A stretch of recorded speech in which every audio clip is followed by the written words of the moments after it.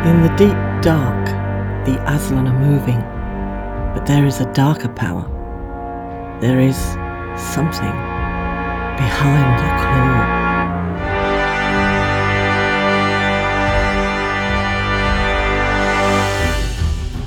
Welcome to episode 21 of the Behind the Claw podcast, a show for fans of the classic Traveller RPG. I'm Felbrick Napoleon Herriot, and let's start the show by taking a look in the email vault. Ooh. Anthony has sent a request that I take a look at the Hivers race when I do a review. Be assured, Anthony, it's on the list, and I know what you mean. They are very interesting. Thanks for writing. Ian has written in too, but he's donned his rules lawyer hat in regard to the hydrographics percentage segment I ran, and I'm going to pretty much read his whole email as it's awesome. Here goes. The formula for world hydrographic percentage is 2D minus 7 plus atmosphere, not 2D minus 7 plus size. This was a correction applied in the 1981 edition of Book 3. In the Traveller book, in Starter Traveller, and in Book 6 Scouts, although the mistake is still in the World Generation checklist in all of them. However, it is confirmed by official errata. Although a DM-4 is applied for atmospheres 0 and 1, it is still possible for such an atmosphere to result in a hydrographic value of 1 or 2, and, as I mentioned, this would be an ice-capped world. The 1981 edition also adds that, for normal worlds, this will be water. On other worlds with exotic, corrosive, or insidious atmospheres, it may instead be other liquids, such as ammonia, or the implication is that non-water surface liquid is allowable and dependent on atmosphere type. Normally the UPP applies to the main world in the habitable zone of a system, and thus it would always assume that water is the primary liquid and is the main source of hydrogen for fuel, as well as making for a better environment. Book 6 Scouts expands the world generation to other planets in the system. Worlds outside the habitable zone may not have so much liquid. There is a further DM of -2 on hydrographic percentage applied for outer zone planets, and inner zone planets always have a hydrographic of 0.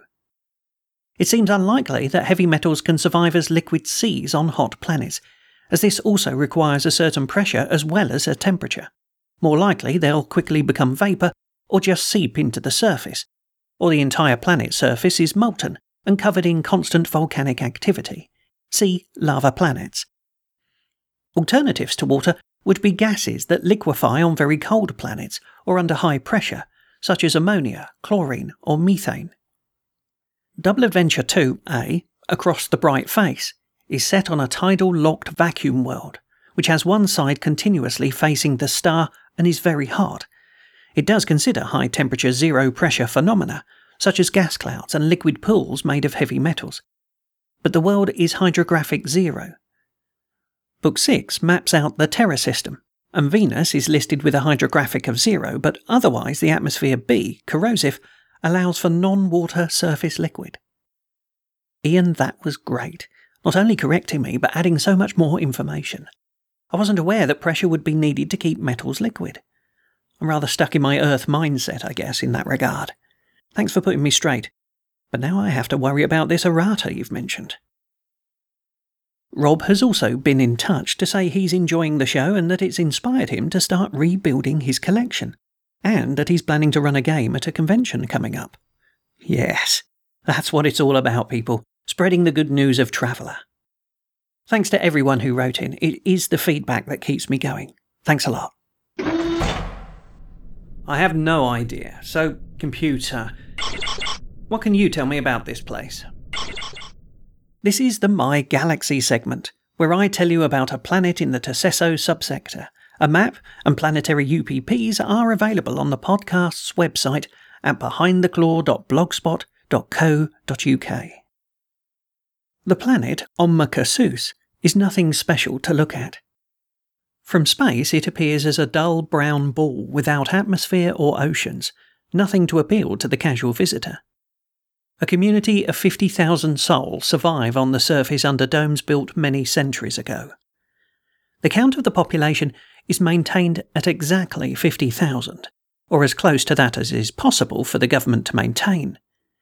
The natural resources of the planet are extremely limited, and if the population goes above 50,000 threshold, then food, water, and other necessities become strained. There are strict immigration rules, with emigration being positively encouraged. Visitors are required to bring their own resources with them. This includes water, air, and food, with amounts being deposited on entrance to the domes in amounts suitable to maintain the individual for the duration of their stay. Failure to leave on schedule is a serious crime, as you're seen as stealing the precious life-maintaining resources.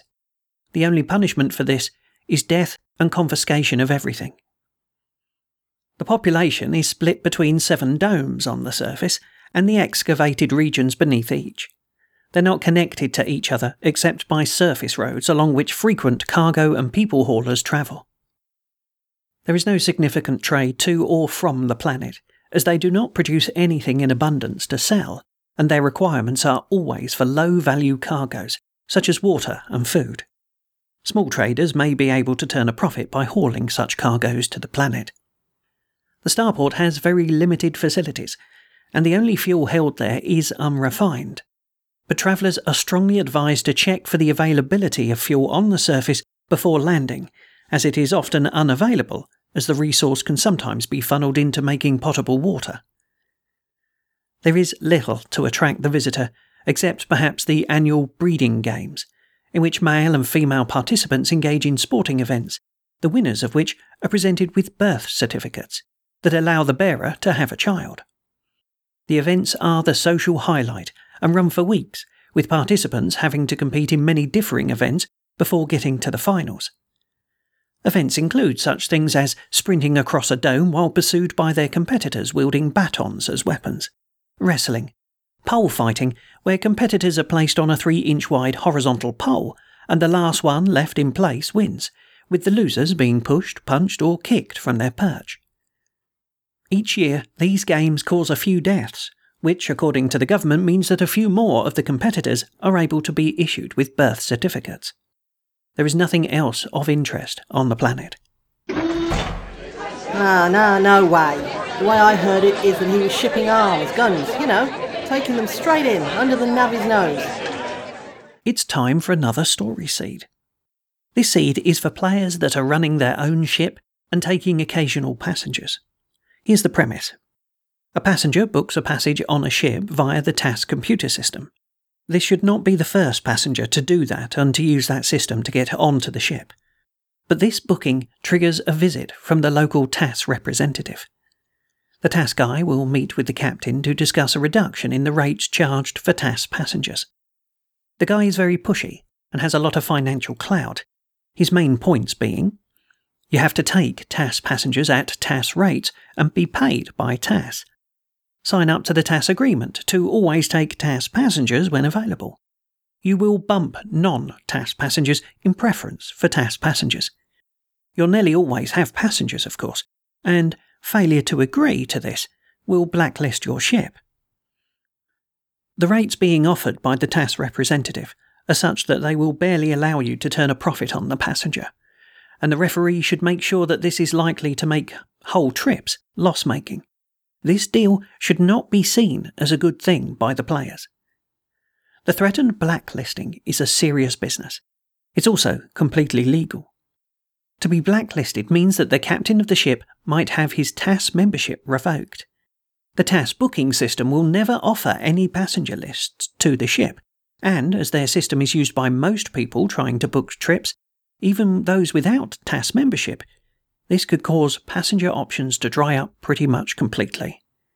The TAS also run a cargo handler union, so a blacklisted ship is likely to find cargo turnaround times doubled, tripled, or extra fees being charged.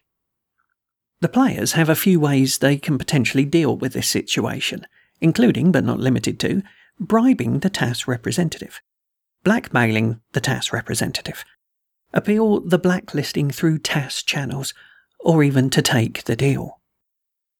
If the players choose to try and blackmail him, they'll find plenty of material. They'll find that he lives exceptionally well for an administrator, indicating that he has a larger income than you'd expect. He's in fact taking graft from every service at the starport, and monthly payments from a number of ship's captains. When he's not on official business, he makes a lot of secretive meetings where brown envelopes get passed under the table. Anyone putting moves onto him that give him time to react will find that his money gives him access to a lot of protective muscle that might even break a few bones at his request. No, sir, you may not dock here. What the hell? I just made 3 jumps to get here. Without permit 7C, you may not dock. Now move out to the holding line at 6,000 kilometres. This is the Rules Talk segment, where I take a look at some aspect of the classic Traveller rules or canon. Today I thought I'd take a quick look into the Traveller nobility. Right from Book 1, where it describes social standing, I garnered a little insight. Here's a quote from the rules. The social standing characteristic shows relative position within society for the individual. Those with social standing of B+, 11 or greater, are considered to be noble, and may assume their family's hereditary title. Noble titles are commonly used, even if the individual is not engaged in a local government.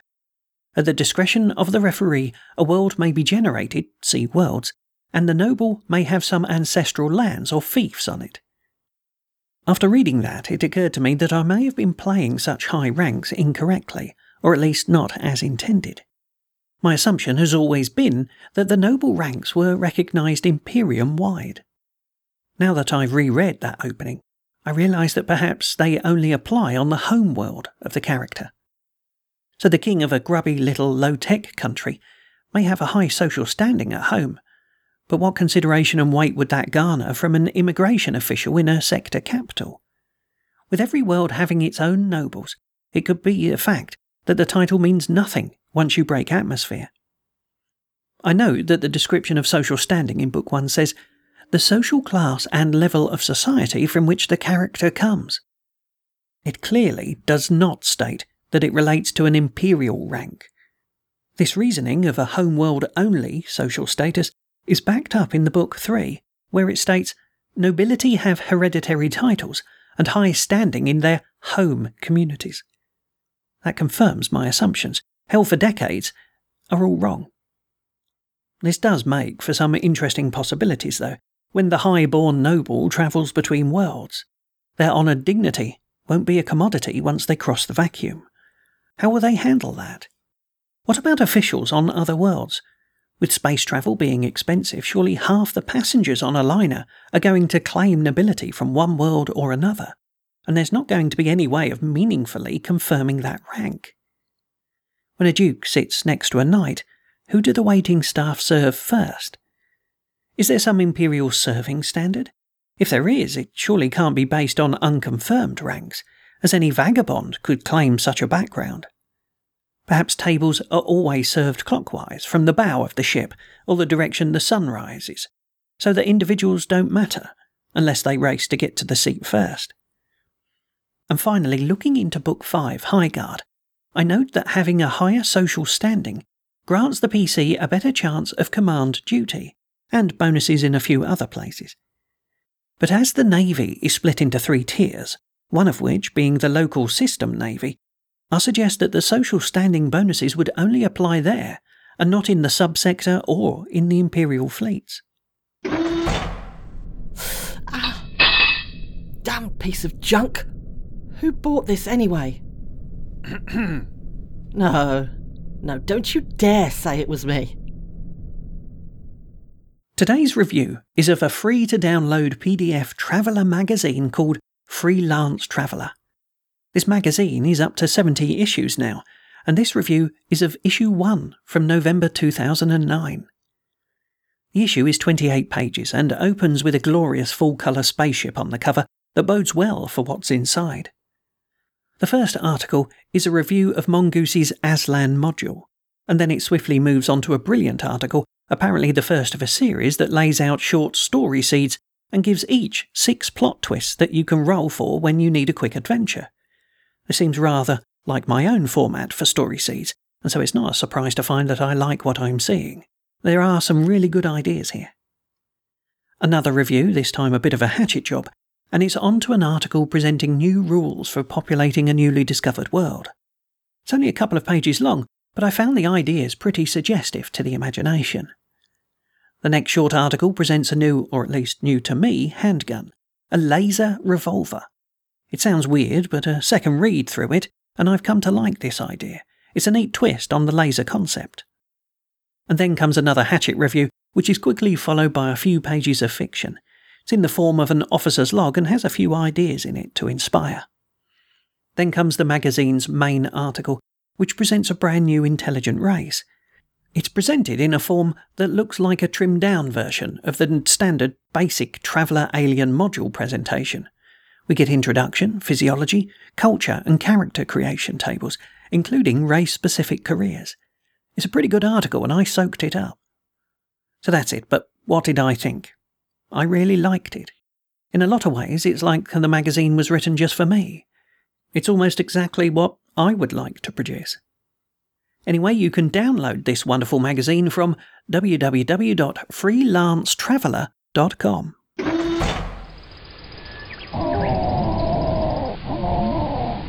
Did you hear that? What the hell do you think it is? Is it dangerous?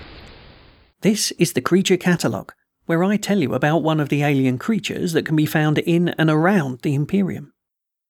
The Kuta is a large arboreal fur-covered mammal, often compared with the Terran gorilla. It does grow to about the same size, but differs in many significant ways. Not least is the fact that the Kuta has a vivid orange colouring that allows it to camouflage itself amongst its native flora. There is little difference between the males and females, at least to most people, although those that have studied them are able at a glance to spot the significant differences. Males have a slightly extended snout and ears placed slightly further back on their heads than the females. The Kuta live in small family groups. They display variable dominance hierarchy, with individuals rising and falling from their alpha position and even returning back to the alpha position. This status is not fought for, but seems to happen by mutual consent. They do not appear to have any extensive verbal language, and their vocal range is rather restricted, it consisting of just a number of grunts and somewhat musical calls. The forests of their homeworld are rather strange, with trees that do not have vertical trunks, but rather form huge arches. This terrain seems responsible for the Kut's double-elbowed arms. These extra elbows allow their arms to stretch around these wide tree trunks and gives them an amazing agility in this terrain. Although a predominantly peaceful creature, they are tough, strong, and formidable when angered. Chiala Mortstick is the accepted expert on the animal and has made a number of vids about them. Her research work has shown that they raise their children in a creche system with communal responsibility, and that they share food sources, a most unusual behaviour. Unfortunately, there have been incidents of the Kuta attacking humans. Unfortunate for the individuals that were attacked, and for the Kuta in general. Chiala has been very outspoken against the reprisal hunts that have been launched against the Kuta, which she says are going far beyond the reasonable. It does appear that the attacks have always taken place when colonists have walked into the clearings that the Kuta are using as meeting places and surprised the Kuta community while sleeping or possibly feeding. There is no incident of an attack outside of this situation. However, the punitive hunting expeditions launched by the colonists have travelled deep into the forests and denuded those nearby forests entirely of their Kuta inhabitants.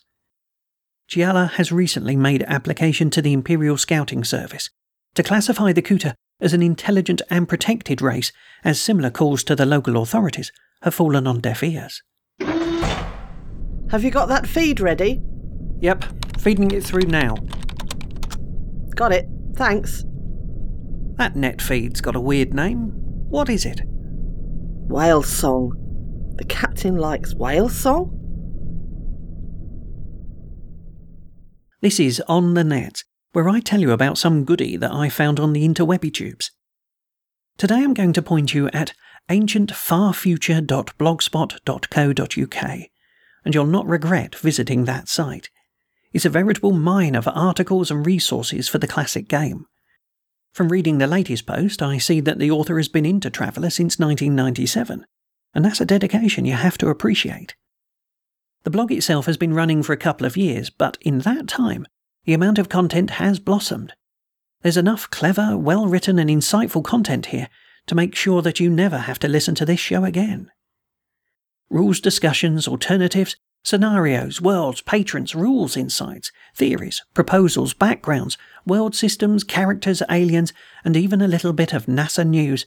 This is everything you could want from a traveller blog, and I suggest you check it out. The address is, once again, ancientfarfuture.blogspot.co.uk.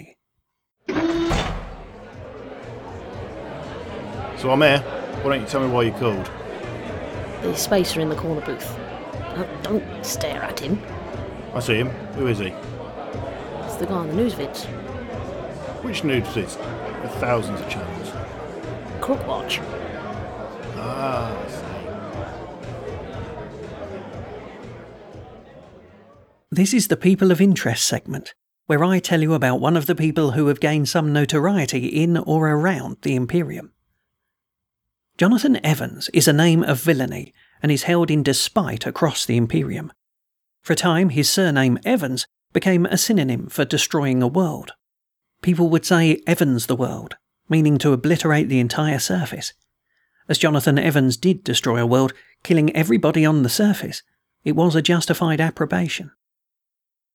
Jonathan's story starts with where he worked in the outer orbit of the Dintian system, searching the distant orbiting rocks for minerals.